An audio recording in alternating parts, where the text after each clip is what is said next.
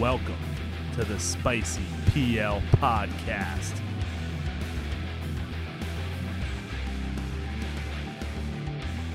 Welcome back, everybody, to the Spicy PL Podcast. This is episode 32. We got Mr. Newt Douglas, 7-time USAPL national champion. Is that correct, Newt? Open, 7 times? For the Open, yeah. For the We Open? can't even start counting all the teen and shit. Yeah, collegiate. He's got a collegiate. Got a collegiate Nats in there. Yeah. One collegiate. He was at a lot of worlds, a lot of world teams. He's one of US's best lifters, in my opinion. One of US's best lifters, 7-time Open national champion, IPF bronze medalist. 2010 was that, Newt? Yeah, 2010, yeah. And World Games 6th place finisher, which is no small feat, even to get to the meet. So one of the few athletes in the U.S. that got the opportunity to compete at the World Games. Yep. As always, we got Big Joe Cap, got Peachy. What up? This is the crew, and we're sponsored by Quest Nutrition. If you've listened to the last episode, James Vang, they hook us up, lots of supplements. We love our hardcore. And if you listen to the last episode, you probably learned a lot about Quest. Yeah, just one thing we do want to talk about is we got samples of a new pre-workout formula that Sherman's been developing. Nitrous. We talked about it a little bit. At the end of the podcast. Well, we actually took it. We Yeah. actually took it, and it was awesome. I loved it, and it honestly tastes amazing. And like, I can't just say that about anything because I love sour candy. I love fruit flavor. Everything. This shit tasted great. Yeah, Vang was I'm like, excited for him to roll it out. So look out for that. Vang was like, yeah, this is like the worst flavor, and we had it. We're like, this is This sick. is really good. Yeah, Very so good. we talked about, how it has some caffeine and it has some glycerol in there, which is something that Sherman's come up with on his own to have some water retention, I guess, while you're training, which is Yeah. sick. Yeah, As always, check out Quest nutrition.com yeah. and pick up some stuff. Newt, you want to shout out anybody? I mean, Team Quest, we whoop your ass up and down the street whenever we please. But who do you want to shout out? Oh, well, we always got to shout out Titan. I mean, they're the best gear in the world. All right, man. I mean, I know we're you're excited. slowly coming over to our side. It's okay. You can say it. I still dabble, man. I got I know it. you dab. I know. I was breaking in my new katana today. It went pretty well, so I'm always in there. Yeah, we love Titan, even though we talk about insert shit and Joe wears some insert shit here and there, but we all have worn Titan stuff and still wear Titan stuff, and they're good people out there. So. Newt's like Mr. Titan, so Yeah. But what's going on, Newt? How you been? What's going on? You getting ready for any meets? I mean, hopefully if we have nationals, yeah, I'll be getting ready for that one. Yeah. Well, Yeah. there's some new news on that. Yeah, we want to talk about some news about nationals we have with you since you're on here and you've done like every national since, I don't know, 2008 or some shit. So I think like on the last time we did the pod, we talked about we kind of knew it was in Florida and when it was, but we were kind of told that not to announce it. And then like the next day it got announced anyway that it's in Daytona, June 14th and 19th. Right. So that came out on USAPL's Instagram, but it lacked any other kind of details. So like lifting schedule is important, and it's obviously the size of the meet is going to be more limited because you're combining youth nationals, raw nationals, geared nationals, and bench nationals all in 1 week. And typically raw nationals itself is like 5 days of 5 platforms. So like I was right away curious on what it was going to be. So we have some inside information. The meet is 6 days long. The first 2 days is Masters Raw. The morning of those first 2 days will be dedicated to youth. All right, so you got youth and Masters for let's just call it Monday, Tuesday, Monday, Tuesday. Monday, Tuesday. Then there'll be 1 day Masters equipped and a night session of Raw women's bench. So that's day 3. Masters equipped, Raw women's bench. All right. And then days 4 and 5 are going to be Raw Open Nationals. So you have 2 days of a 2-platform meet to do Raw Nationals, which right there you got to think that's going to, How many lifters? cause How a many lot. lifters? How many lifters? It's going to cause a lot of crying on the internet, is what I predict, because there's just not going to be enough spots.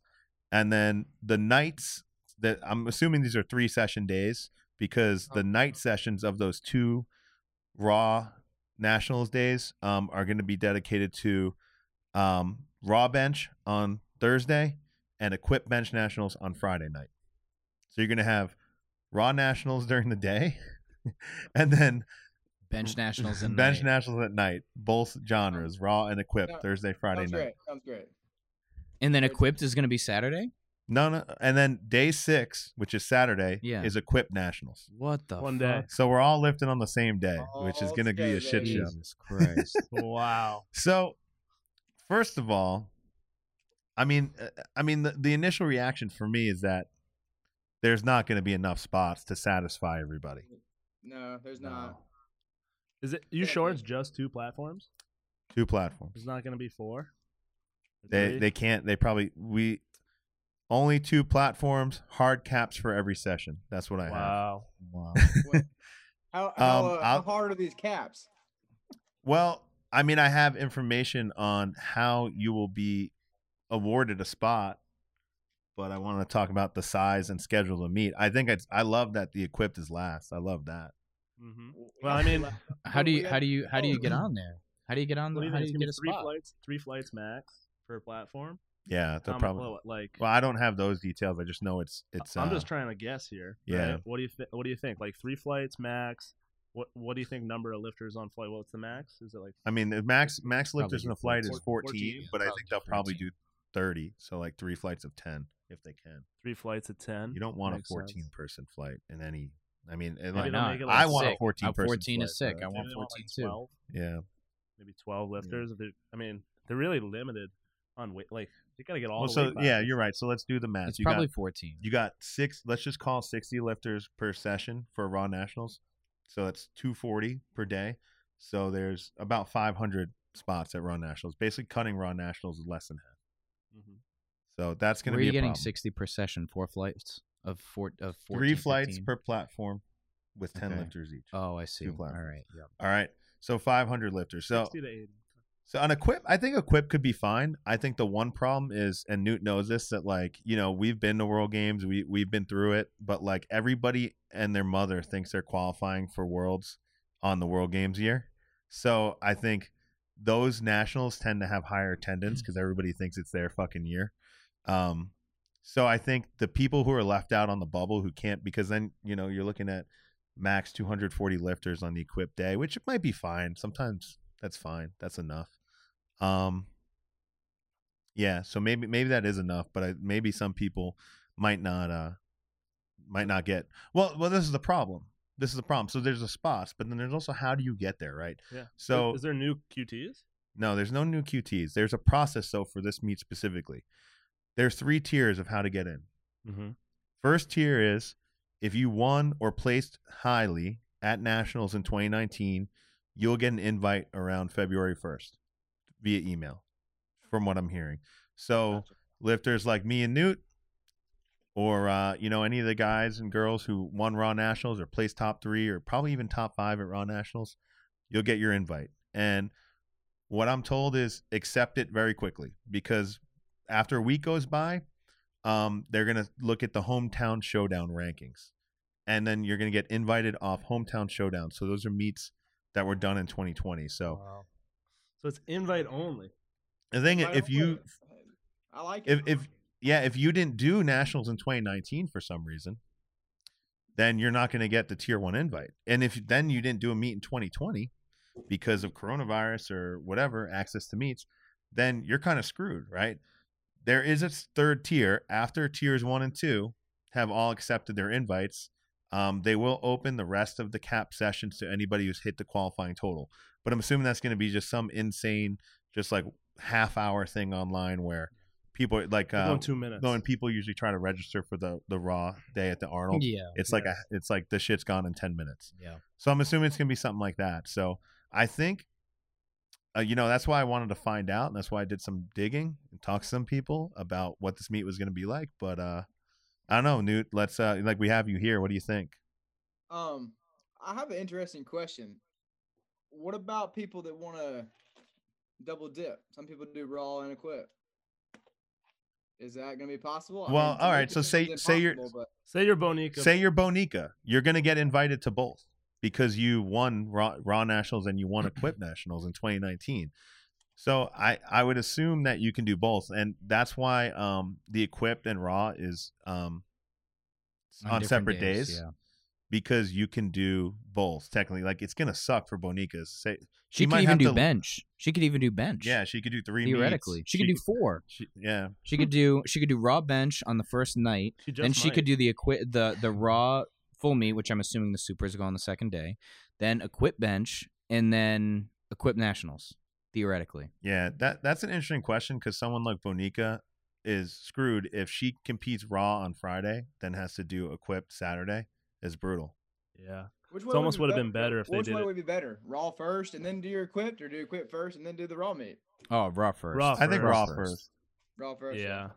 If I had to do it, like Well- if I had to do a Raw meet and a geared meet in the same weekend, I'd want to do the Raw first. It would be sick if they did Raw like Monday and then equipped like Sunday or Saturday. And you'd have like a full week to kind of.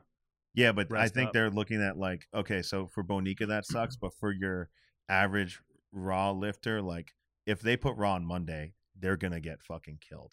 On Yeah. I mean, the 'cause internet people can't come. because people Yeah. won't want to come for a Monday meet. Thursday, Yeah. Friday meet is a nice schedule. Yeah. The most people, like Raw and Open, you got to have it on the weekend Yeah. so people can make it. What else? What else? What else are you thinking well, about this? Well, new? so new. Like, have you ever considered doing Raw nationals? um, look, for me, doing raw has absolutely nothing to do with the goals that I have for myself. Mm-hmm. I want to win an IPF Open World title. I don't want to win a Master World title or a Junior World title or a Raw World title. And no disrespect to that, but for me, my whole life has always been built around to win an IPF Open World title, the meet that happens in November. And that's the one that I want. And I can't do that without gear on. So, doing a Raw meet would only, I guess, the only reason I would do it would be to show people. I don't need to show people anything. Mm-hmm. I mean, if you ask me, what my numbers would be, for me, they would be the same in the context of what I already do in the IPF. I have a great squat, which I'd have a great squat with my gear or without my gear. Bench, I have an average to below average bench. It'd be the same thing without my shirt on. Deadlift, Yeah. I have one of not the best, but one of the better deadlifts in the world, and it'd be the same thing without it on. So in total, it'd be the same thing. I'd be up in the top 3 to 4 in the world, gear or no gear.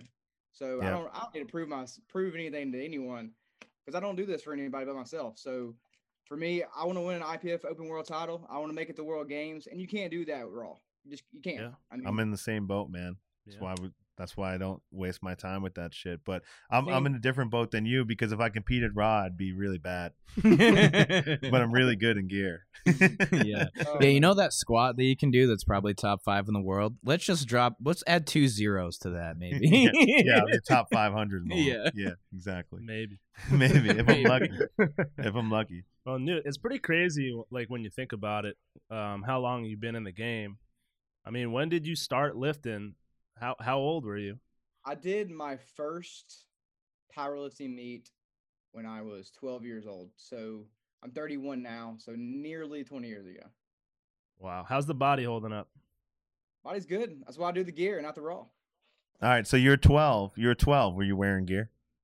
I was not. I had on Titan singlet. It was two-tone, purple and blue. I had on New Balance. I had an old like a very thin leather belt. It wasn't like the thick ones like I wear now. Yeah. No knee sleeves or anything. I think those are really just starting to become more popular. The Ray-Bans, the blue ones.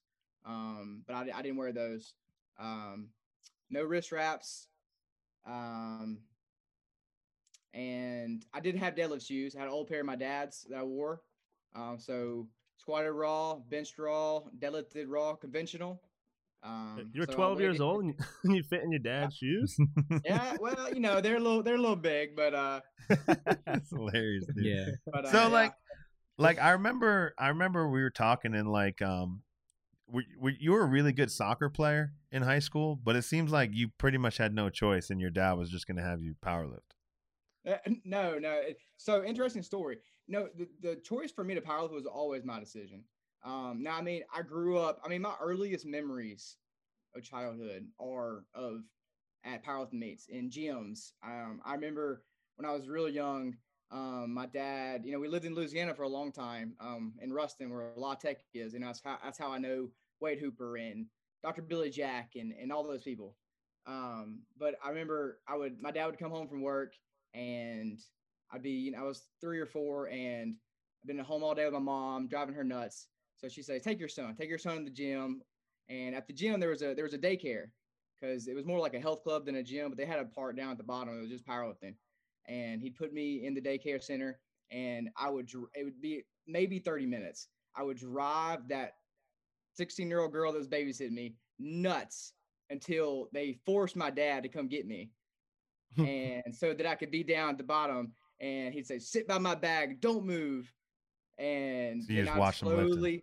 slowly edge my way to a machine. And no, but it was always my choice. So I always kind of, played around with stuff when I was younger, the preset bars, not a real squat bar, but the preset bars and machines and stuff, push-ups, sit-ups, that kind of stuff. But I really started working out and when I was in 6th grade because I played football for the first time and I always wanted to play football, but in Louisiana, all they had was flag football for that age.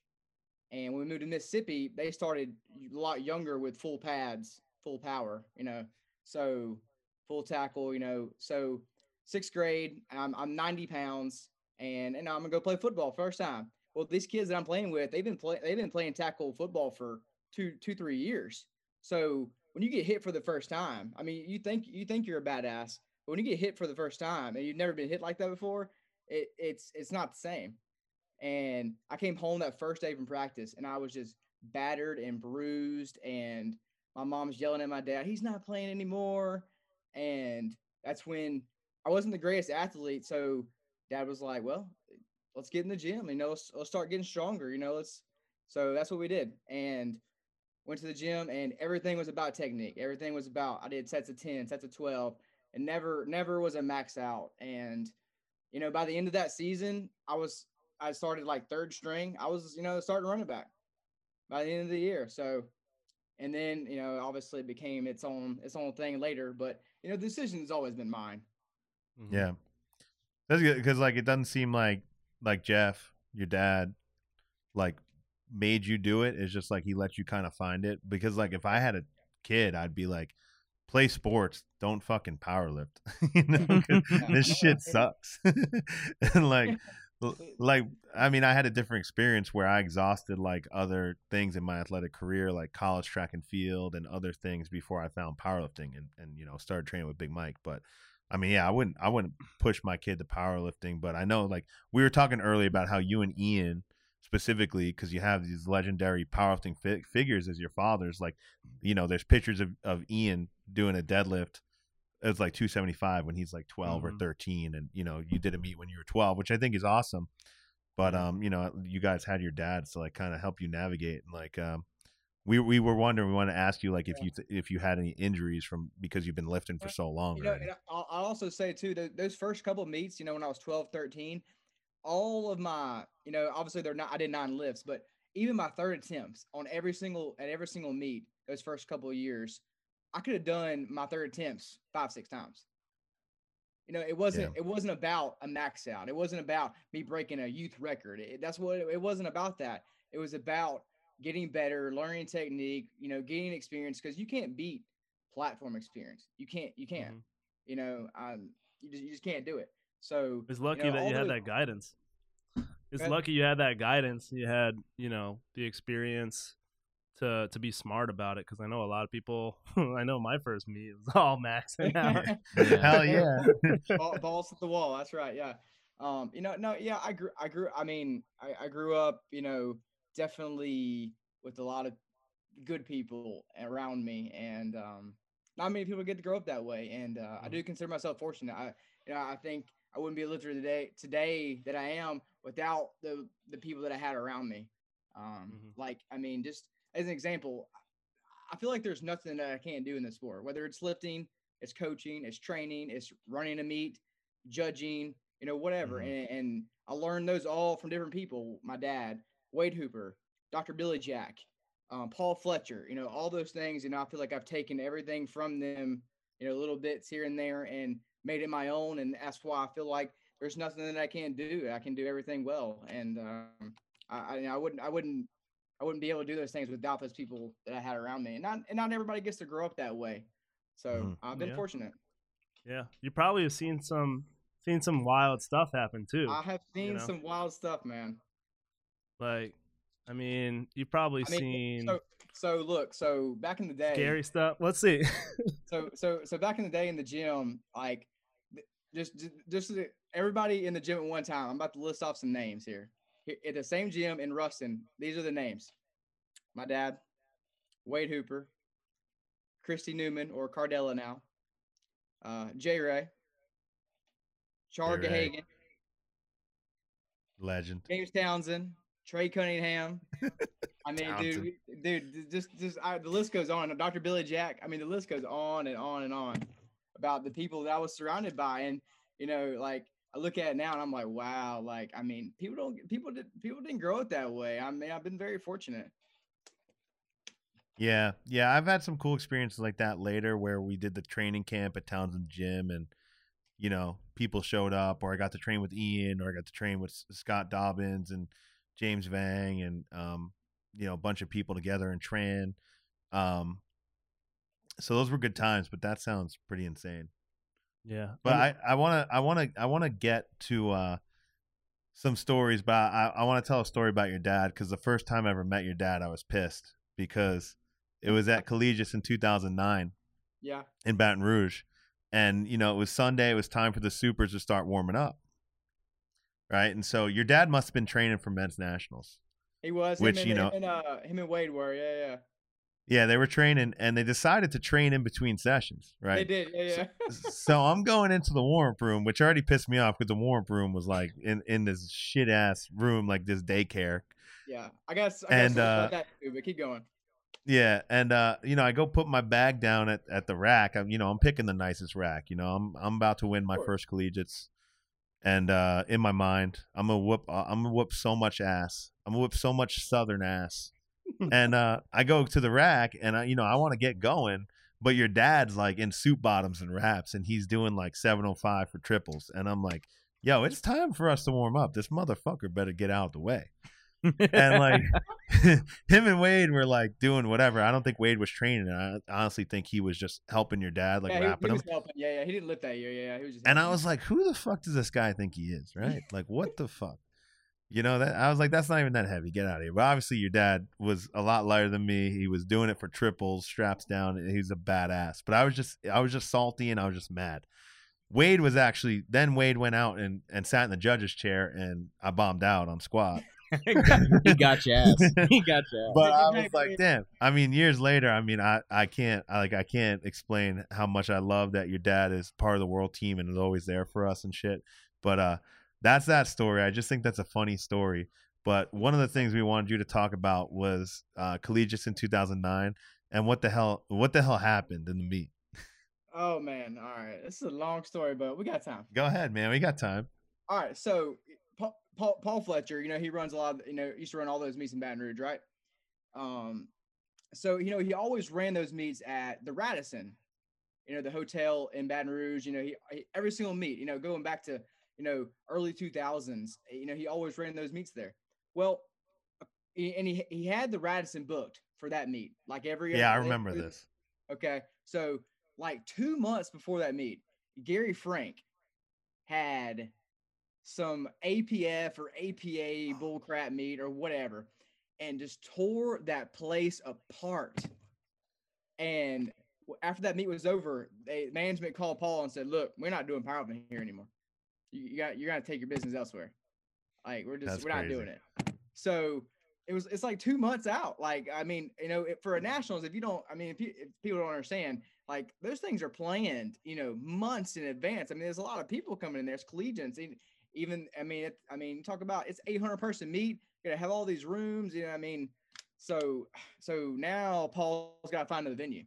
Well, there aren't hotels that can just house those kind of people, just lying around or had that big. Yeah, not in Baton Rouge.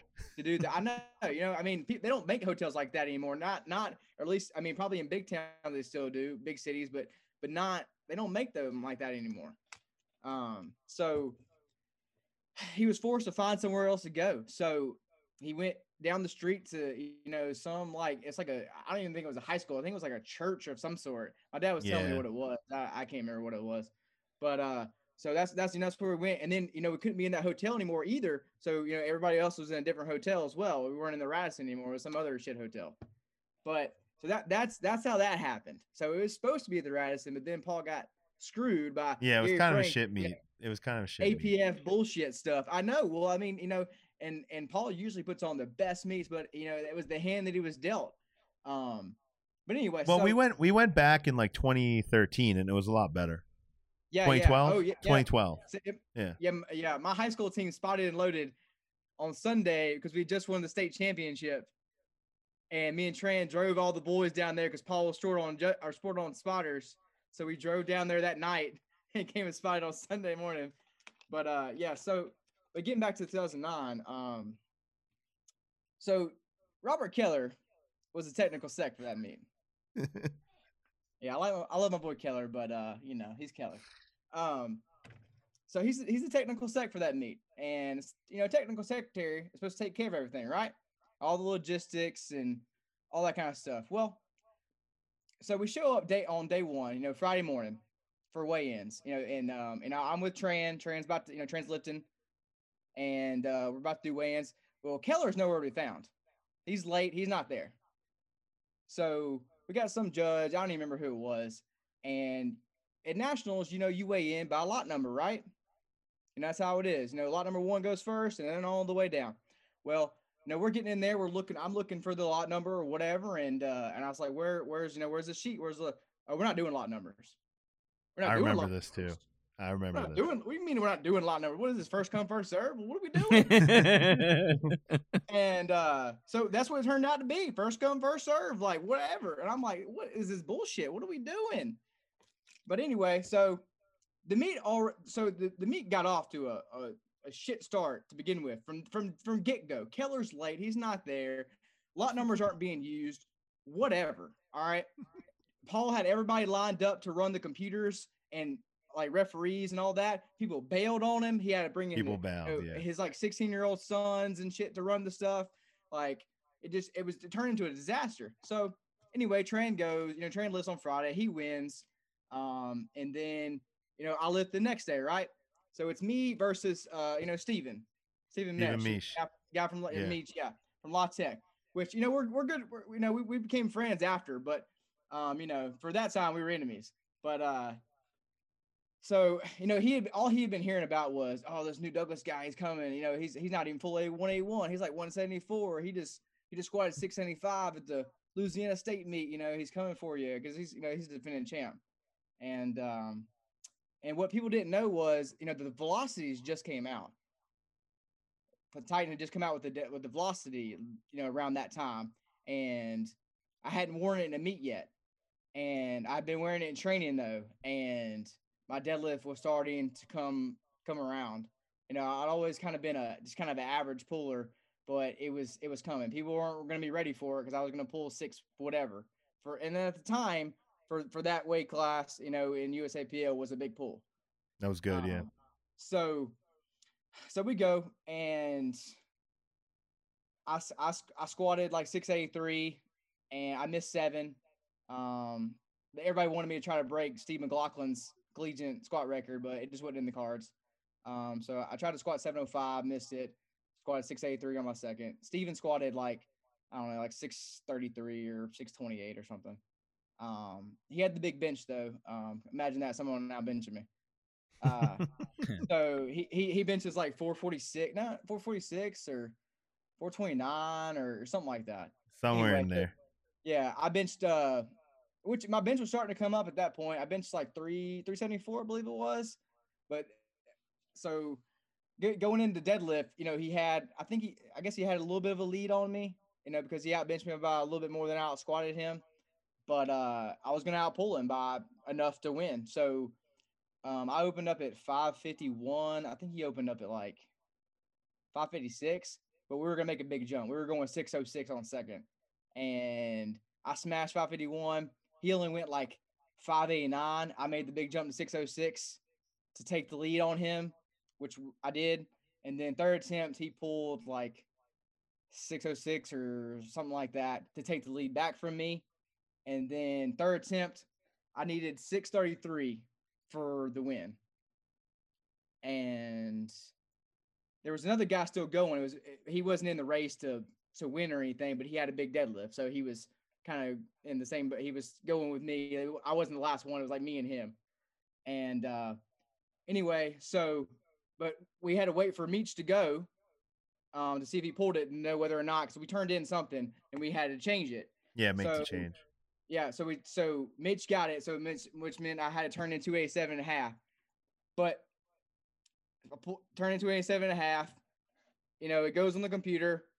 I go up. Mind you, at this point, there is no one. The other platform was done. No one on the jury was sitting at the jury. They were all up watching me, about to pull for the win. No one's on the jury. Keller's walking around. The other platform's done. Everyone's getting ready. So I go out there. I pull 633. Boom. 3 white lights. It's over. I just won, right? I come off the platform. I take I high five and whatever. Mitch came over and shook my hand. I shook a latex coach's hand. Josh was his name.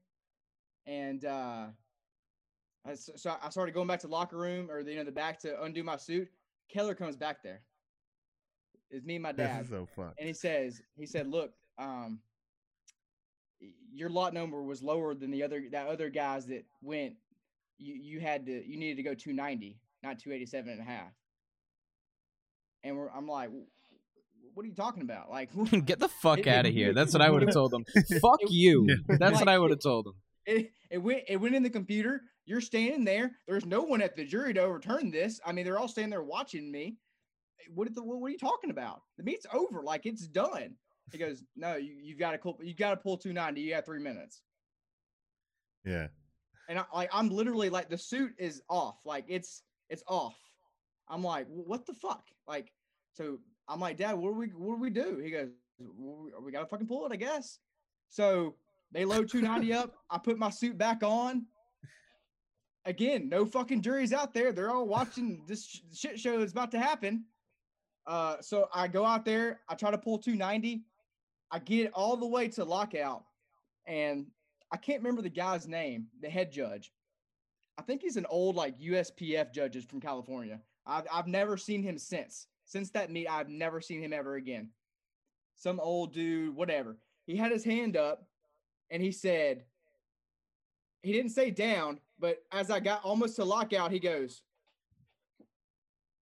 and I went up and down and then I locked it out and then I put it down and I got 3 reds. And I came off of there. Oh my God. So if you don't know my mom, she is a firecracker. She's about 4'11", about $110, and she laid into Keller. Oh my God. She laid into him. It was because, we've known Keller for 20 years, or longer. I've known him for 20 years. Dad's known him for longer than that. Yeah. But my mom just chewed him out for like 20 minutes. And, I was so beside myself. Like I started bawling my eyes out, and it's even, it was almost like a hollowed title for him. Cause he was beat, I beat him. And we got on top of the stand and, first place, second place, third place. And the picture, I still have that picture. Like he's got his head down. He's not even looking up. I'm over here, just got the pissed off face. And, that's how it ended. It's crazy because to this like I was there and like it's one of those things like while you guys were lifting like everybody was watching like it sounds stupid but like a lot of times when you're at sports tournaments or something where there's a lot of things going on there's just sometimes there's matchups where everybody shows up to watch, right? And it was super intense while it was going on and it was crazy and then like everybody was super confused at what the fuck was going on. I know, like I was too. and to this because it wasn't like they were on the microphone explaining why or what was going on. They're basically like, yeah, there was a mistake in the scoring, he's got to pull again. All right. And like I kind of remember the 633 not being that hard, so we're all just like, this is stupid, he's just gonna pull 639. But obviously you got fucked by like all the other factors. But like to this day, and of all the powerlifting meets I've been to, I still haven't seen a more confusing or fucked up finish to like a meet. And I've seen some stupid shit happen, but I think that was probably still the craziest thing I've seen since I started going to meets in 2008. You know what the biggest bullshit about that is number one, Rob Keller wasn't even there for the fucking weigh-ins. You don't even know what your fucking lot number is going into the meet. Then on the last fucking deadlift of the meet, he's gonna show up and tell you that they fucked up your lot number and you got to go again. Fuck that.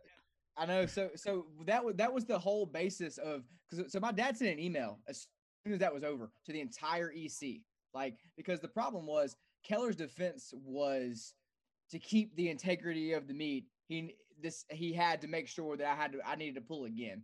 He couldn't let it slide. And our basis for our argument was integrity of the meet was going out the window on day one when first off you weren't even there when the very first weigh-in started, and we didn't even weigh in by lot number anyway. You told us lot numbers weren't going to count right now.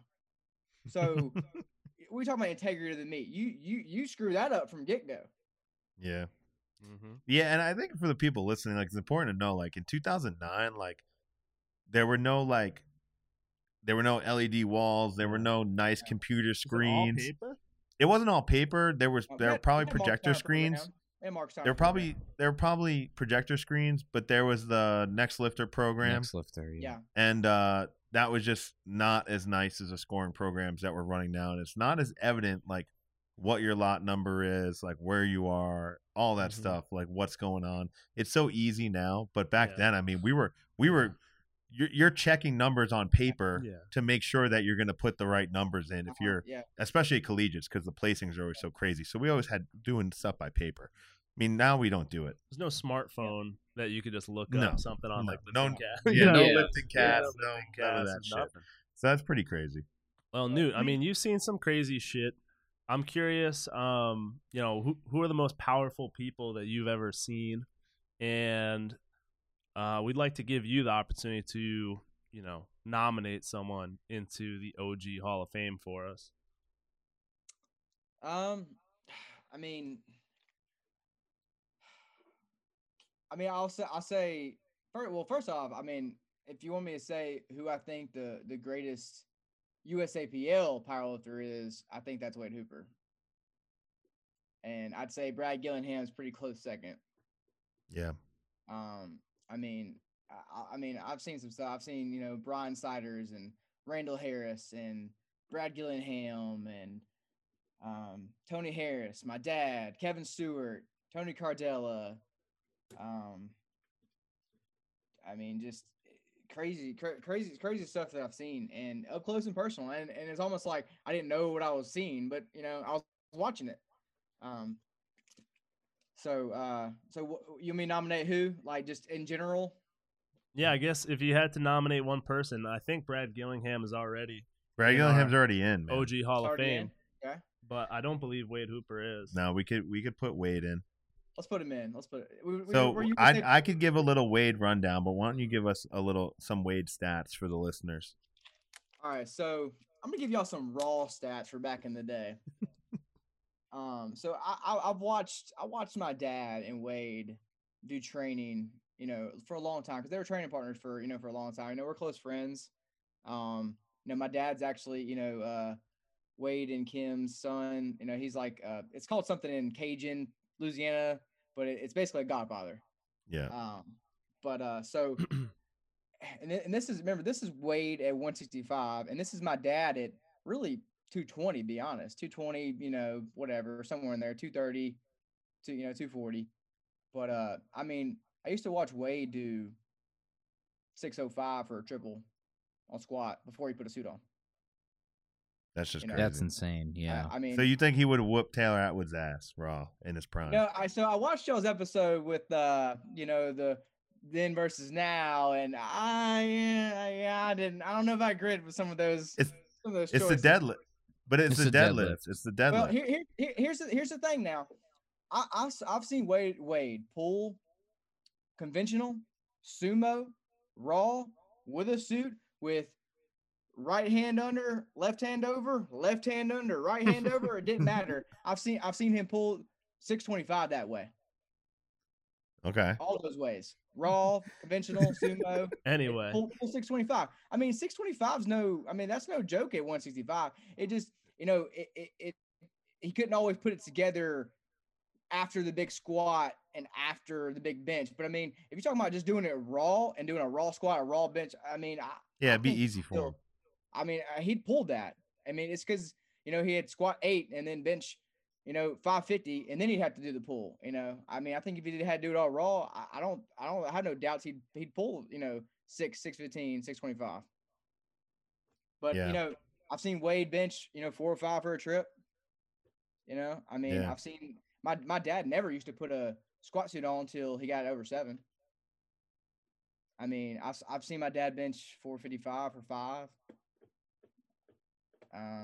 He wouldn't even put a deadlift suit on.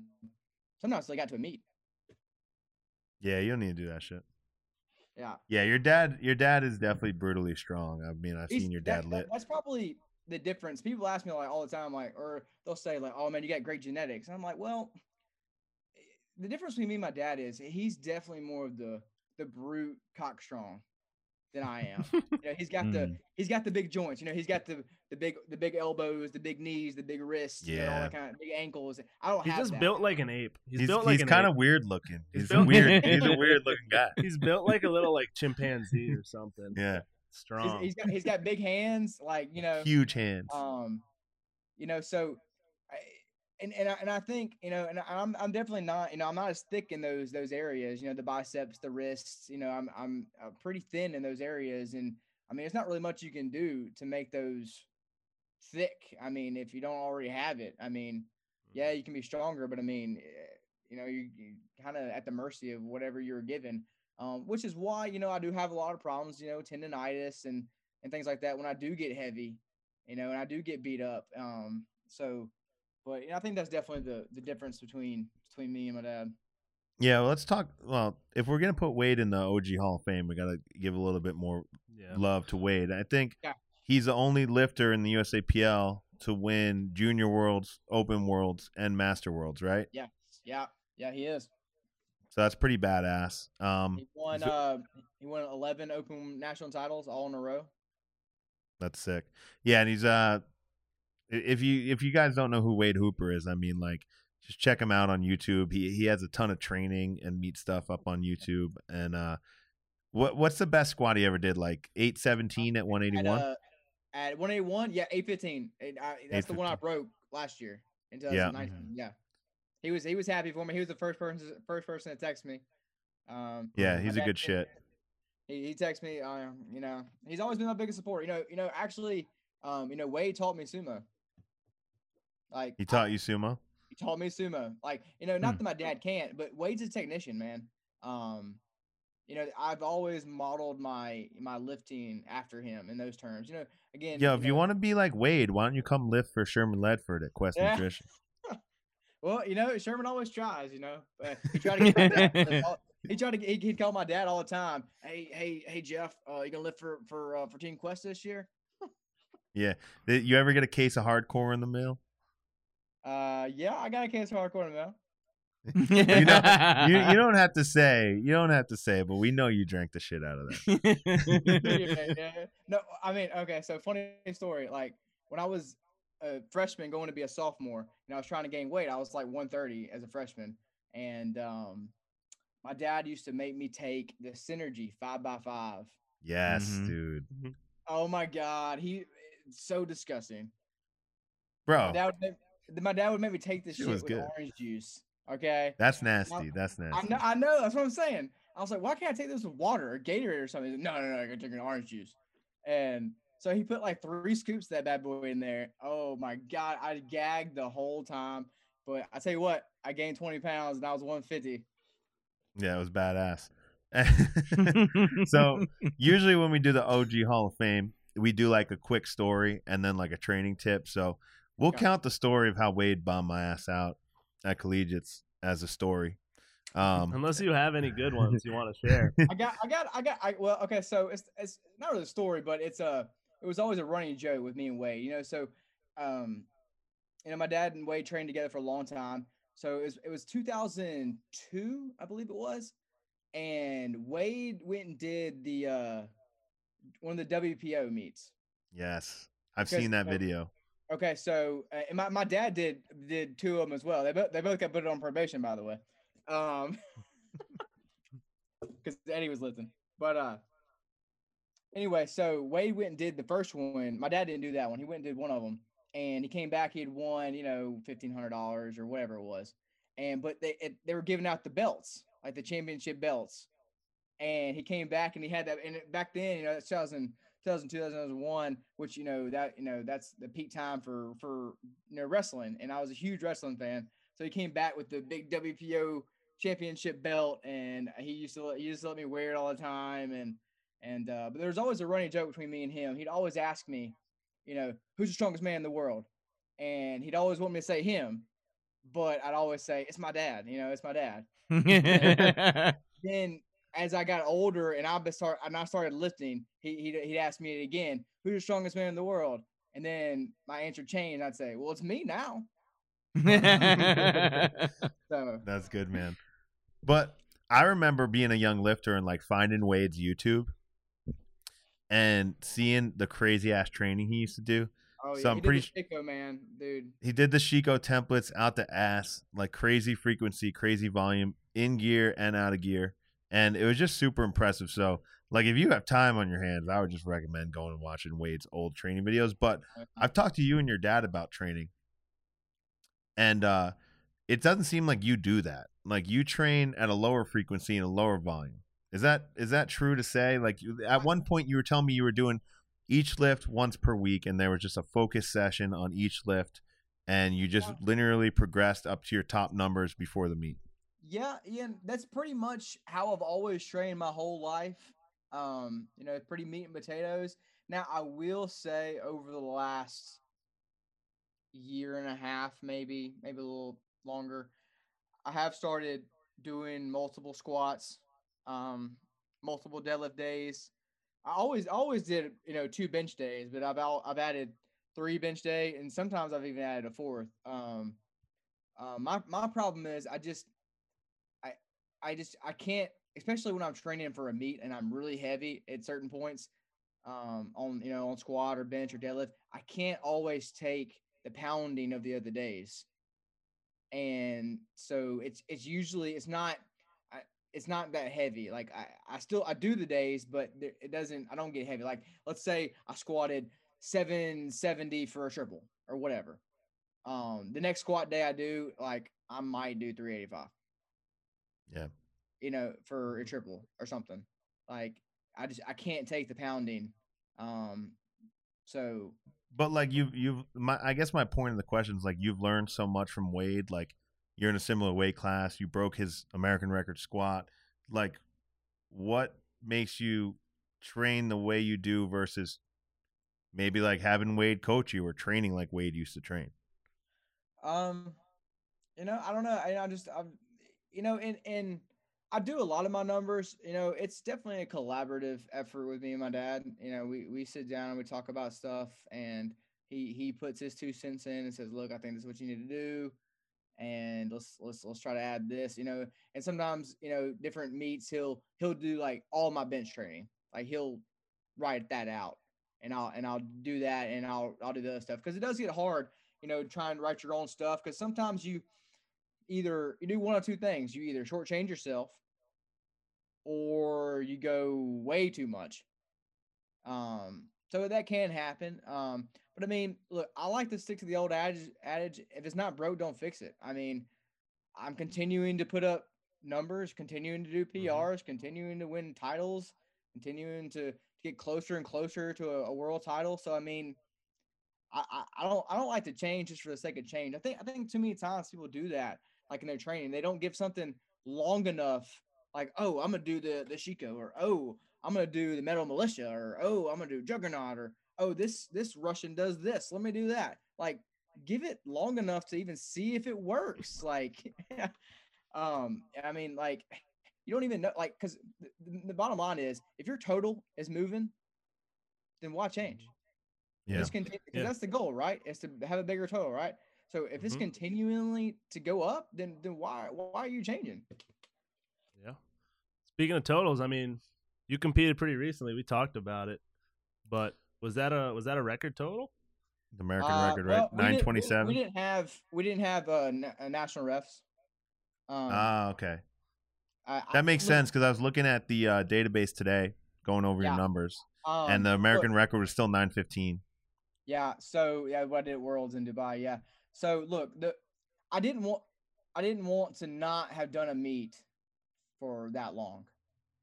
Because Mhm. look, at the end of the day, you know, and I don't mean to sound arrogant, but I've done so many meets over my career. You know, local meets, high school meets, you know, you name it. But at this point, it's about two things. It's about winning open national titles and winning open world titles. You know, so what? I mean, why do I need to do some local meet or whatever? Which, by the way, I mean, I all the meets in Mississippi. My dad is the meet director, and I help at all of them. You know, whether I'm judging, I'm setting up. So I mean, or coaching someone. So I don't have time to lift anyway. So for me, it's about getting ready to do nationals and getting ready to do worlds. Yeah. I've never seen you really like I've dabbled a little bit. I'm on the same boat, like nationals, worlds, and we did that for so long, and I've never competed at local meets here. But I'm finally doing one in February because it's been over a year for me to do a full power meet. I just think that's weird, and I'm itching to get back out there. But you know, every now and then I've done the Arnold. Right, I've never seen your ass do the Arnold other than deadlift. Okay, so you know, I did do the deadlift, right? You know, I did the deadlift once, and I went up there another time to help Tran when he lifted, and I went to the very first one that the USAPL was in when my dad lifted. It was my senior year of high school when they had the teams, and it was my dad, Wade, Tony Cardella, Dave Hammers. Yeah, it was a cool format. That was when it was Sherman's meet. Yeah. It was a cool format. I liked it. And I went up there and I helped my dad, and then my senior president, a bunch of the guys from the gym came with us, and they took me to go see one of the UFC fights that they had in Columbus that weekend. They usually have a UFC fight that happens in conjunction or whatever. So I went and did that, but anyway, no, I would love to do the Arnold. Like I tell Priscilla to send me an invite every year.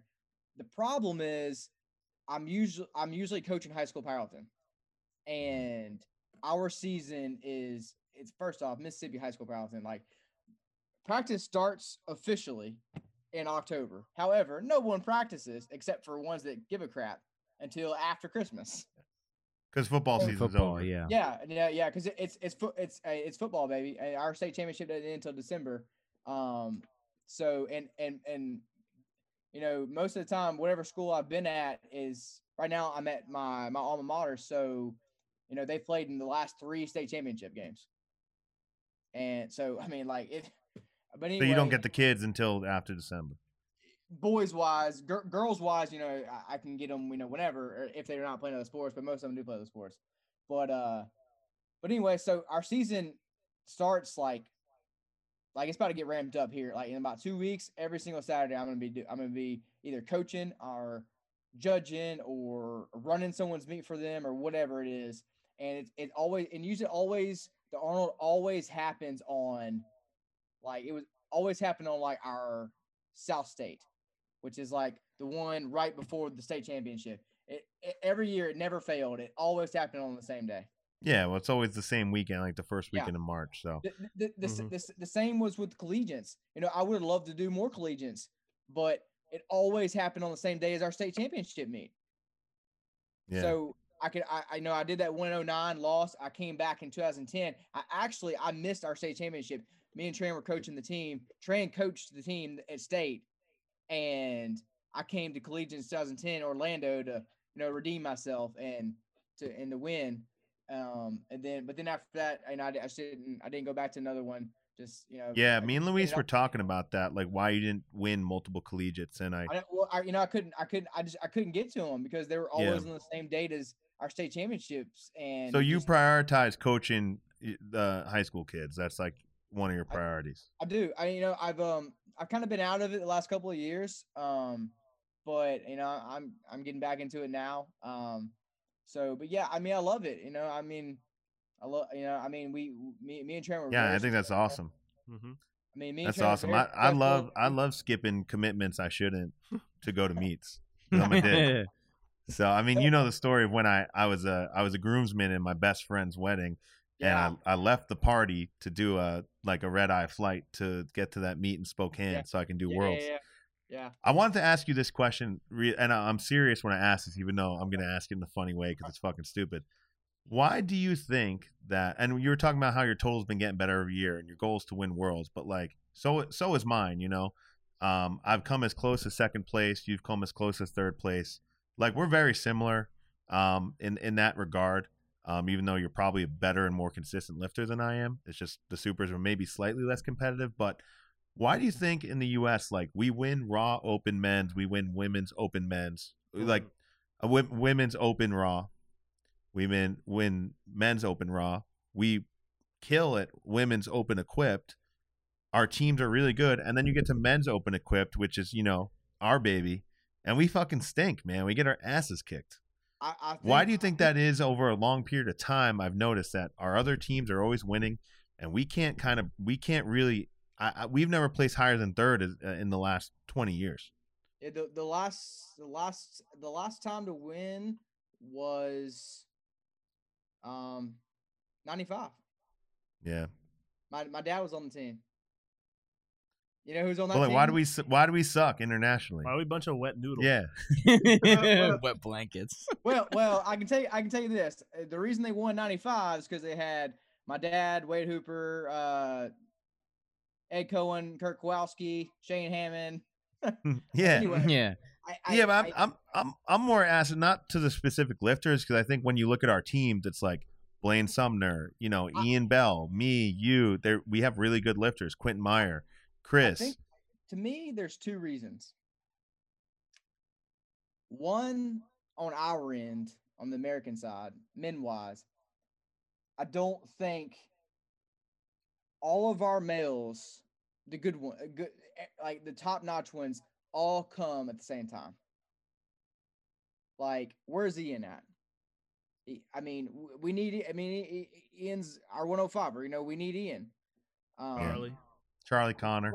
Where's Charlie? Where's our 74? Where's Opoko? Dang. Our 66. Where's Acapulco? Yeah. Acapulco, Bang. I don't think we all come at the same time, and I think right. I think the women are a tad bit more consistent in terms of coming, and they had that core group. They got Bonica, they got Kelsey, they got Natalie. They've got that core of 4 to 5 that it's gonna take to win. And we just can't get them all to come at the same time. Like, I didn't get to go to Norway in 2013, or I didn't get to go in 2014, or Tran didn't come, in 28. You know what I mean? Like we didn't all we don't all come at the same time. And the second part is, and look, it's gonna sound like I'm hating on the Raw, to be honest with you. I know the men win, and the women win the Raw Open for USA, and great for them. It's easy too. But let me hit you with this. If you think for one single second that Russia and Ukraine are sending their best guys and girls to Raw, then you're fooling yourself. Yeah. Have you ever once seen Sergey Bile or Rubets do a Raw Worlds? Dimitri and Zarkin. I haven't seen Larissa Soloviova lift Raw either. Seriously. Have you seen them do it? No. Because again, they're thinking the same we're thinking. They don't care. They want the open world title. They want the world games. And if you put a gun to Ukraine and Russia's head and said, you got to take your guys to Raw, then you better Raw men and women for USA, you better get ready because it's going down. Yeah. Yeah, Like, Raw and lifters don't even know who those I lifters don't. are. Yeah, Yeah. nobody knows who these lifters are. Like Larissa Soloviova, I gotta imagine that she would be able to beat like Jen Thompson just on 3 Yeah, I lifts. mean, Maybe I not the mean- bench. Yeah, I don't and look again. I don't want to sound like I'm hating on Raw or whatever, but it's just not. And it's the same thing. Like I'll throw it to this. So lately, our sub junior and juniors win a lot. Yeah. Quit wise. When we were going or when we went to a few, right? We didn't win. You know We why? got our asses whooped. Well, I'll give you a little story. My first junior worlds in 2009 in Brazil. 181er again. I was light. I was like 174. I went 1780, I think, at junior worlds as a 181er. And this is 2009, mind you. Yeah, that's a lot. I got fifth. Okay, That's crazy. The fourth place guy was some French guy who went like, I don't know, like 17. No, excuse me. No, excuse me. No, I didn't go 1780. I went like 1690. My bad, 1690. He went 1780. Excuse me. Anyway, 1690, right at 17 at that point in time. 2009, still a big total, 181. Anyway, the French guy went like 1750, 1760, 1780, somewhere in there. Okay, he got fourth. The top three went 1901, 1895, 1890. And at that time, that's what it was taken to win the open worlds in that weight class. Yep. And you know who won that meet? You know who that was that won the 181s? Inzarkin. Dimitri and Zarkin, yeah. And Zarkin's a bad motherfucker, that guy. So I mean, look, and now it's I'm not saying it's easier. Look, again, I don't want to hate on juniors, sub juniors, all that kind of stuff. Great when y'all win a team title. That's it's fantastic. But it's not the same. It's just not. I mean, The one juniors I did, I lifted against Carl Ingvar. And Yeah, obviously I got my fucking ass pounded. I tell you what, he lifted that junior worlds in 2009 that I was at, and he was terrible. Yeah. I got him when he decided to break all the records. Hey, you know who I beat at that junior worlds too? He got sixth right behind me. Who's that? Backlund. Oh, Kajel. Yeah. That dude, Backlund, all that dude could do at that time was bench. Yeah. That dude he's a had freak now. That dude had no deadlift, no squat, and look at that bad boy now. It's funny when you look back at some of those juniors, you see like how Konovalov, Testov, and Christensen lifted against each other. You see that people, where people placed and how they were then versus where they ended up. But I mean, if you take a case study on Ukraine and Russia and you don't see a lot of crossovers, but obviously Fedyasenko wins Raw easy all the time. So that's like kind of just take that out of the equation. I'm sure you remember this guy named Mikolo Bolani, right? He was a 93 kilo multi-time world champion in the Open, and he was an older guy. He was maybe 40 years old, and he was doing Open Worlds for Ukraine. Rare to have an older guy like that. Yeah, and because they usually put him out to pasture, as we like to say. Like the 83er that I had, 83 in Dubai last year. They had the two. One was in Ananiev, which is the defending world champ, by the way. And the new guy, they moved up from 74. They actually won. Well, Naniev, I beat the defending world champ. I did what I came to do. And the problem was he got fifth. yeah. They just come up with new people. So he's done. He's out. He can't win anymore. He's done. They'll bring a new one in. Well, all these dudes were coming up. Like Rubitz was still 93, and they were finding new 93s, right? So Bolani, this guy's 40 years old. He's won a couple Open Worlds, and he's a really fucking good lifter. And he just goes to Raw Worlds in South Africa, I think, or maybe the one in Killeen. And he won easy. His numbers were dumb. Yeah. Like at 93, he's squatting like 694. And it's just like dumb shit he was doing. And like he wasn't even their best. Like he was an older lifter. They were kind of shuffling off the team at that point. So you got to think, if you bring those top guys, Bill Usurgi. Oh my God. Or I've seen Billy do lunges in Canada at our junior worlds in 2011 with 385 up and down the back. Dude, Dude, he won Worlds in 2016 on Friday. This was crazy. And then Saturday, he comes in while we're warming up, and he's doing 200 kilos on squat for beltless sets of 10. But it's the day after he just won Equipped Worlds. And I was like, Yeah. bro, what the? He did this. He did that same thing in Luxembourg. I saw them all in the back, and they were doing like RDLs with like 385. I'm like, Jesus Christ, what are you? Yeah, the day after they win the fucking meet, dude. Yeah. I'm like, dude, I'd be hungover as shit if I just won Worlds. I'd be dead. You know what's funny about Luxembourg too? You know they had Rubets was there, but he was like their coach. I didn't even know who this guy was. He was probably like 15. I know, but he was back there working out, and I'm like, why didn't y'all bring this guy? What? Are you? Yeah. Like, oh, Well, they have they literally have too many good lifters. I know. He's not good enough yet. He has to be coach. Yeah. So I don't know. Yeah, I think those are good, valid reasons why like we're kind of like the redheaded stepchild of the world teams and we can't win. And look, But maybe one day, man. You know, we're still here. Yeah. I mean, I figure I have about. I'm 31. I got about 8 years left in my prime, and then I'll be done. Yeah, I mean, I definitely agree with you with the men's team's issue. I think the bigger issue, though, is that the team has a huge hole at 74 and 93. And let's be honest, and at know. 59, I think we have a huge hole. Yeah, 59. I mean, I as don't want to well. hate on Tran, but Yeah, and in 105, you're kind of hoping that Ian comes back. I mean, what Tran can total this year would have got him third or fourth. yeah, Tran needs to nut up and go to every fucking world. He goes to the ones that like. Well, you know, he got married and he's had a baby. But he's coming. He trained. I mean, we trained today, so I mean, he's coming. He wants to go to Norway. He wants to go to Norway. He wants to make the World Games somehow, some way. Everybody's going to World Games, baby. yep, everybody's Everybody's going. going. World Games bound. Load Thanks up the coming. bus. Tran's Load up the coming. bus. Everybody's coming. Let me ask you this: does everybody know how to make the World Games? I think there's No, they don't know how. They all think they're gonna go to NAPFs, bro. They all gonna go to NAPFs and qualify there. I'm like, Yeah. bro, you don't need to go to NAPFs. No. Well, I also can tell you this: you can't go to Raw Nationals and make the World Games. Just so you know, yeah. gotta Memo come to Ray together. Williams. Yeah. you got to come to the show, baby. You got to come November, Norway. Yeah, that's right. All right, so that was some good shit, but we got a special Who's Hotter for you. I think we should get into some. Oh, of this that is stuff. nice. Yeah. Should we do some warm ups? Yeah, we can do some warm ups. Yeah. You want to go through the regulars?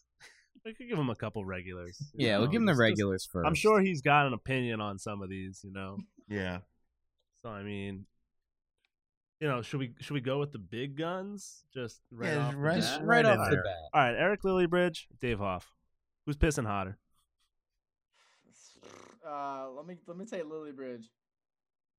Oh yeah. I think it's been we should go back and tabulate. Yeah, all I'm the gonna have to votes. watch every episode. We gotta tally up the votes. Yeah, I need feel to- like Lillibridge yeah, is y'all need to get definitely some the percentages here. consensus pick. I think so. Yeah. I think so. I think most people go with Lillybridge. All right, Scott Mendelson or Ryan Keneally Oh, that's a good one. in their primes. I mean, Millicent did bench a Harley, man. Come on. Oh man. And he had I don't know. That's a tough one there. Remember, Keneally went to jail for having so much shit in his. He did, yeah. He So was literally a steroid dealer. yeah, I'll go with him. Millicent's a big guy regardless, but you know, we'll go with Ryan. We'll go with Mendelson looks like an abscess. You have any? Hey, you have any interest in this this show that Tiny Meeker's putting on, the baddest bencher on earth? Yeah, maybe if they're doing the baddest squatter, maybe I'll do that one. Oh, you would do that? No, I'm saying, like, do you care? Like, who benches the No. most? Multiply. I don't give a shit. Joe and Okay. Peachy love it. Oh, we love this shit. Yeah, yeah. Oh my god, I'm I so can't hyped. wait. Yeah. Couldn't care less. I don't think Blaine's gonna be doing it. No. Big Daddy Blaine doesn't No.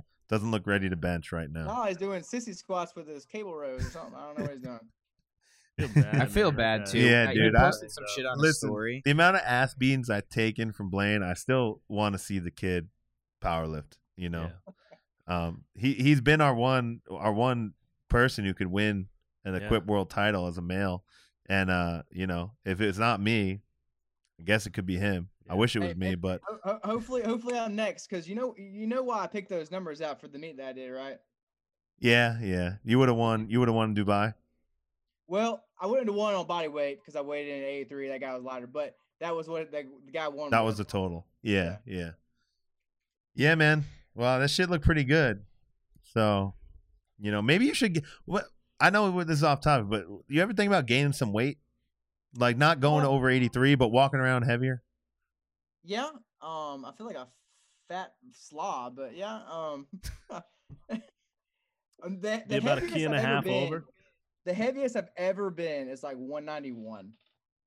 That's big, actually. Oh, okay. Okay. Yeah, I was big, and dude, that was probably that's 8 years ago, maybe. Yeah. I will say raw bench felt pretty good. Yeah, raw bench. Yeah, hell that shit goes up. Deadlift felt like shit. Yeah. Sounds about right. You Yep. know, I mean, I love how he thinks he's fat and can't deadlift at 190. know. That's Jesus fucking Christ. crazy. I'm like, yeah, my deadlift starts to feel bad if I'm like 385. well, Dad wants me. My dad's all about big numbers, whatever. He's like, we need to go 93. There's a hole there. We gotta go 93. Oh, let's go 93. They filled the hole for 93. But what about the 83? There's just gonna be a big hole there too. Yeah, it'd be a big hole, big asshole. No, yeah. I mean, That might even I be feel worse than 93. I feel like at 93, yeah, I think I'd squat a house. Maybe bench would look decent. I mean, 507, 181. I mean, I think that's it's okay. I mean, in the grand scheme of IPF, no, but in general, yeah. Yeah. But I think my Competition deadlift would level, you suffer. probably be about the same. I find the 93 class to be tough. I mean, Zarkin is having issues, and that guy's got some numbers that are inhuman. I mean, I think my deadlift would suffer at 93. I really do. Yeah, when those guys are pulling close to 8. Like, yeah. all right, but this is a special Who's Hotter that we came up for you. We came up with for you. Malik Durstein or Jose Castillo. Oh, fuck. Jose for sure, dude. You think so? Yeah. You think so? All right, let me give you a story. Another story time. 2010. Okay, so you said I got third place at Open Worlds, right? Well, Yeah. I got fourth, but that was by default. I got third by default because Jose popped. Well, so I went to the bathroom before I put my suit on, and I went into the bathroom, and I saw behind the stall there was this needle on the ground, and I found some packaging, and I didn't pick it up, but I looked at it, and it had like Spanish-ish language. This is the shit we need on this podcast. That's great. This is going. So I'm thinking, I'm like, well, the only Spanish person in this flight or session, or even the one before it, is Jose from Ecuador. Like, so, like, what? And I will say this too, like, we weighed in, and he was sitting over there before we started warming up, and like he looked different. Like, he was just like really mellow and like just kind of sitting here like this and just not full. And then all of a sudden, bro, he was lit up like a firecracker. And I said, Keller, I said, Keller was the coach, at that time. And I told my dad, I told Keller, I said, dude, you need to go get somebody. I mean, there's a needle in there. I'm pretty sure it's not an EpiPen. I mean, it's something. Yeah. And he goes and gets somebody, and he went and got Hani or somebody, and he come back like, oh yeah, we drug test up yeah. And no, mother, what are you doing? Like, dude, go get him, do something. But yeah, he popped, so But anyway, yeah, I'd go Jose. Have you seen him lately? He's doing bodybuilding right now. Yeah, I follow him on Instagram. He's like, he's eligible to come back. No, he's not. He's banned forever, dude. He popped twice. He popped twice. He's banned for life. No, so when he got popped for that one, that was adrenaline. That was he only got popped for 6 months. Now the second time was the big one. So maybe he is banned for life. I thought he was eligible to come back because the first one was shooting adrenaline. Yeah. No, he's banned for life. I think you're thinking of like David Coimbra or somebody else, but he's already been back with the blender. Okay, all right. Yeah, Well- he's the one with the blender. Hilarious story about Jose Castillo. I saw him at the Arnold's in 2013 because it was the first like big meet that I ever did, right? And I was hanging out with Ben. You might know Ben Schleifman. He's a he's a 105. Pretty He big bombed guy. out of the meet that your dad bombed out in Orlando, 2012. Who was Nats. it?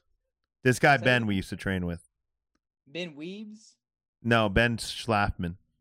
Schlabman. I don't know. You got your dad bombed out at nationals, and he did too. It was a shit show. Luis ended up winning. You remember this shit? What meet was this? 2012 nationals in Orlando. Oh, okay. Yeah. Okay. Gotcha. Yeah. All right. Anyway, So anyway, this kid's he's a pretty big guy. He's a 105, and I see this Hispanic guy, and he's fucking massive. I'm like, Ben, this guy's gonna whoop your ass, right? And he goes, No, he's gonna whoop your ass. I was like, holy fuck, He's- this guy's an 83. he shouldn't realize what his weight class was. Oh That's my hilarious. god, he was huge. He's the biggest 83 I've ever seen. He was like. Usually, I have this criteria where if you're bigger than Malik, like for your frame, if you're bigger than Malik, you're on gas. You know what I mean? Of course, yeah. This guy made Malik look like a child. I mean, it was unbelievable that they were gonna let this guy lift. He's a big mofo. I don't know, man. Malik's one of the freakiest dudes I've ever seen in person. Even as Hey, you want to hear the first time I met Malik? yeah, Yeah. why not? All right. 2007. Kalamazoo, Michigan. All right. Teen and junior nationals. It's the last year that teen and junior nationals was its own national championship. All right. Before it combined with the opens in 08 and it was teen junior open. So all I've been hearing from, because my dad talks, to Wade and talks to Sherman or whatever. And all I've been hearing about, because I was a 165er at that point in high school. And all I was hearing about was these two guys, Andrew Hollenbach and Malik Dursting. And that's all I'm hearing about. I'm like, okay, whatever, he lifted Two it- fucking midgets from Pennsylvania. Huh? I know. Okay, yeah, he lifted at 148 versus Caleb Williams in 06. Okay, great, good for him. And that's all I'm hearing about. I'm like, all right, so I see Andrew or whatever, and me and Tran are walking going down the escalator, and we walk by the warm-up room, and all we hear are these weights clanging around back there, and we look in there, and there's Malik with a suit that he borrowed from Hollenbach and no shoes on, trying to squat like 606 by himself. And he couldn't come up with it or something, and he had dumped that shit. And that was my first kind of interaction with Malik. Dude, I remember 2014 nationals. Were you scared of Malik? Were you scared? So, all right, have you ever seen the Equalizer 2? No. Denzel. Yeah. With Denzel Yeah, Washington? all right, they have.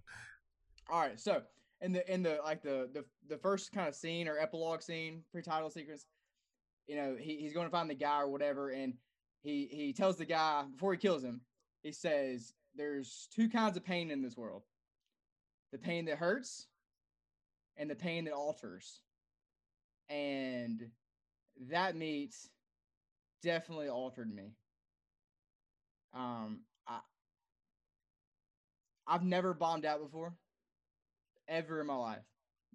Been close, on a couple occasions, but never in my life have I bombed out before, and not on my squat. I mean, that's my lift, that's my baby, Yeah. and I really had to do soul searching after that meeting. Like, why am I even doing this? Like We say it all the time. What the fuck are we Like, doing this for? this is a hobby. I pay all this money. I sacrifice to do what? To go and embarrass myself and bomb out? Yeah. And I mean, I literally didn't even go to a gym for like a month. Yeah, I was back there when you guys were warming up because it was super intense, and like Malik was on Quest, and we were trying to whoop y'all's ass, Dude, and I had- it was just like super intense. And he made the move to warm up on the same rack as you, and I think that was just like it was just basically an epic stare down for like Yeah. 40 minutes, and then it like, just it was- fucking it was- blew up. It was literally some Rocky 3 like stuff, because like that whole training cycle, like I literally had like not a picture of Malik, but like his name, like in Yeah. my dresser, and like every day I'd walk by it, and I'm like, I'm beating this SOB. I don't give a shit. And what was bad about it is, I really felt my bench was coming along. I mean, I can say whatever I want. I can say, oh, I would have done this or wouldn't have done that. I would have benched like a 473 that day, which for me at the time was a huge bench. My deadlift had gone down a little bit after I had the big pull in 2012, but it was back. I was ready to pull 716, 722. And then, I opened up at 749 on squat, and I was having some depth problems in training, which I don't normally have. And That's weird. I know it was weird. Like, it's the only time, like, for a big meet I've ever really had depth issues. Yeah. And I was cutting everything high. But anyway, so I really felt like I let myself down because I really felt I had the tools to beat him. So I'm kind of a numbers guy. I literally, I sat down with Dad and I said, this is exactly what he's going to do. I literally had his squat picked out, his bench picked out, and his deadlift picked out, like almost the exact numbers of what he actually did. And which was enough for me to win. I knew exactly what I had to do. And I just that's one of the biggest regrets I have. And like I said, I had to do some serious soul searching. It really hurt me. And because I felt like I let something slip away. You even seem like upset about it now, and what I want to say to you is seriously, it really, like I yeah, said, you just need to bomb out more. It you get used. You get take it from me. You get used to it, man. It's not bad. Look, it definitely altered me because look, that was 2014. I haven't lost it outside of Worlds. I haven't lost the meet since. I know. I was counting. We were looking at how many open nationals you won, and that's just kind of the one in the middle. That's the one, yeah. You won 2012, 13. 2012, 13, bombed, and then came back and I've won 5 straight. 15, 6, yeah. So it kind of sucks, but it is what it is, man. That was a pretty cool meet to watch. But it was pretty cool.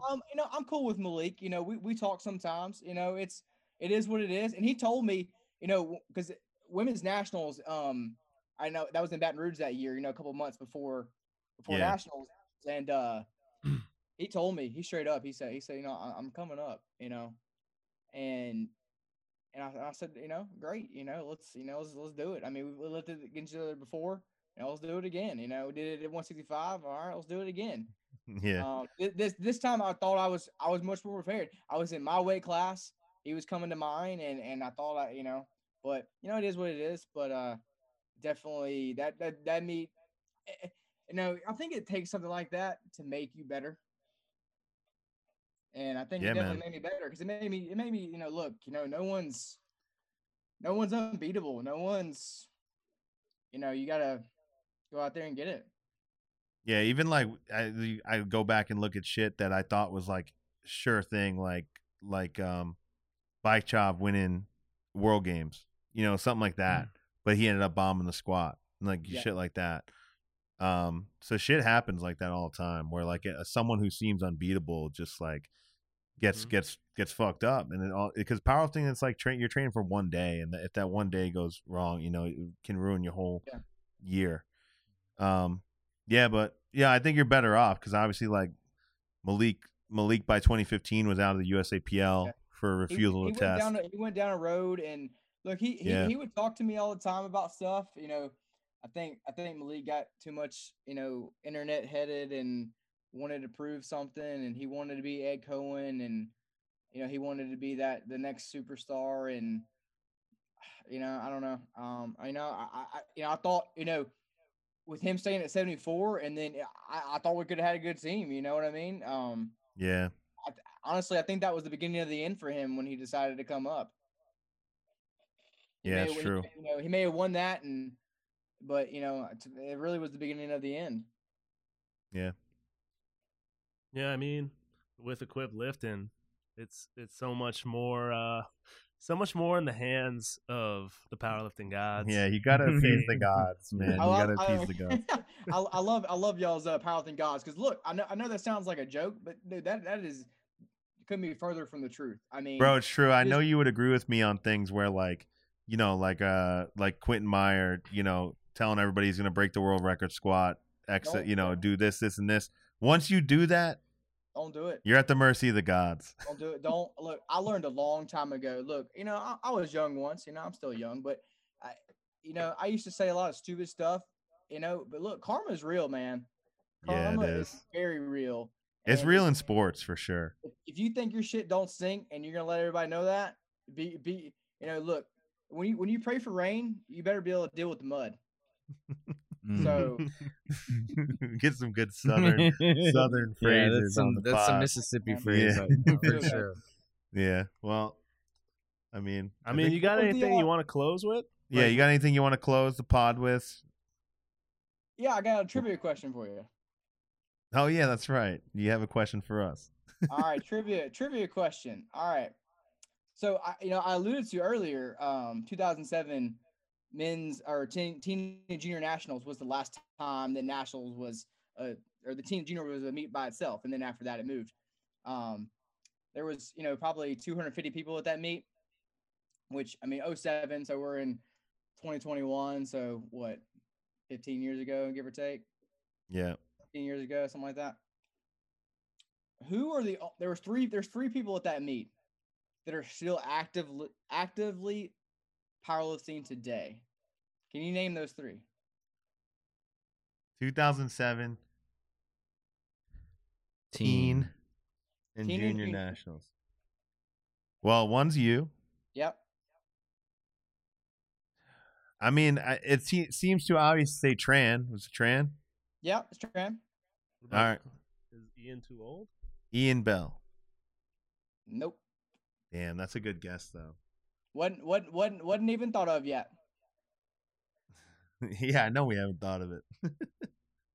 No, Ian wasn't even thought of yet. He wasn't even. Oh, he Ian wasn't- was he still- 2007. Yeah, Ian's younger, right? Yeah, who's Yeah, who's Ian's- my Ian's age a or couple years older? younger than me. Yeah.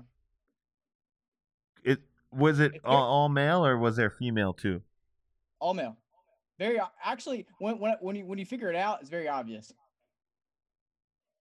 How old's Quentin? No, he didn't start. No, it's not He Quentin. didn't start. He's younger Yeah, too. he's Hmm. Damn, dude. Greg Johnson? No, he's too young. No, not Greg. Y'all are all gonna just flip your shit when I tell you. All right, so it's me. Luis- Oh no, Luis. it wasn't Luis. Luis didn't go to No. that. All right, so it was me. I was 165er. I was T2. I won that one. Tran was 56 T3. He won, and the other one was Elaine Sumner. Wayne. Oh, my bastard. god. I should have known. Teen He nationals? did. Yeah, Dan Gordo had What? his ass doing meets in high school. He was a Yeah. junior. Yeah. Wow. Yeah, he did I high can't school even believe nationals. that. He did like Should've some known. stuff in high school. You should have known that. All right, man, that was a good one. We got to Yeah. give you props for that trivia question. That was good. Yeah, man. All right. Yeah, I mean, I think it's been sick talking to you. Really glad you came on with us. You got a lot of Appreciate y'all good having me. stories. You're a Hey, legend in yourself. Are y'all gonna are y'all gonna be at Collegians in Baton Rouge? No, No. so I'm still coaching the Northeastern girls, but Northeastern's not letting us travel for club sports this year, Okay. so we're not coming. Sucks, Yeah. sucks, man. So we'll see you. See you in We'll see you in Daytona. Florida. Mm. Okay. Yeah. We'll see you in Daytona, man. Yeah. I was hoping to lift, but like, given all those rules we talked about earlier, there ain't no fucking way I'm getting a DJ spot. ain't getting it. Maybe I'll be able to do a quit Yeah, bench. I don't think I'm getting. Maybe I it. could talk my way into a quit welcome. bench, Sure. but Well, I don't know. have they'll a probably ton. need spotters and loaders. They. Oh, I ain't doing that. I'm just coaching Joe, and PG's we're gonna coming. eat. We Yeah. know here. Listen, you want to eat steaks, get drunk, and gamble at whatever casinos in Florida there are. You can hang out with us. Yeah. All right, we'll do weekend. it, Yeah. All right. Well, hey, for, gonna get for me, COVID. it works out better because it's in the summer. I don't have work. I'm judging all week, baby. Raw better get ready. Spot the depth. All right, Shit, man. baby. All right, well, have a good night. Tell Dad we said what's up. Yep. All right, y'all too, man. Appreciate y'all having me All on. right. Later. Yep. Take care. See ya.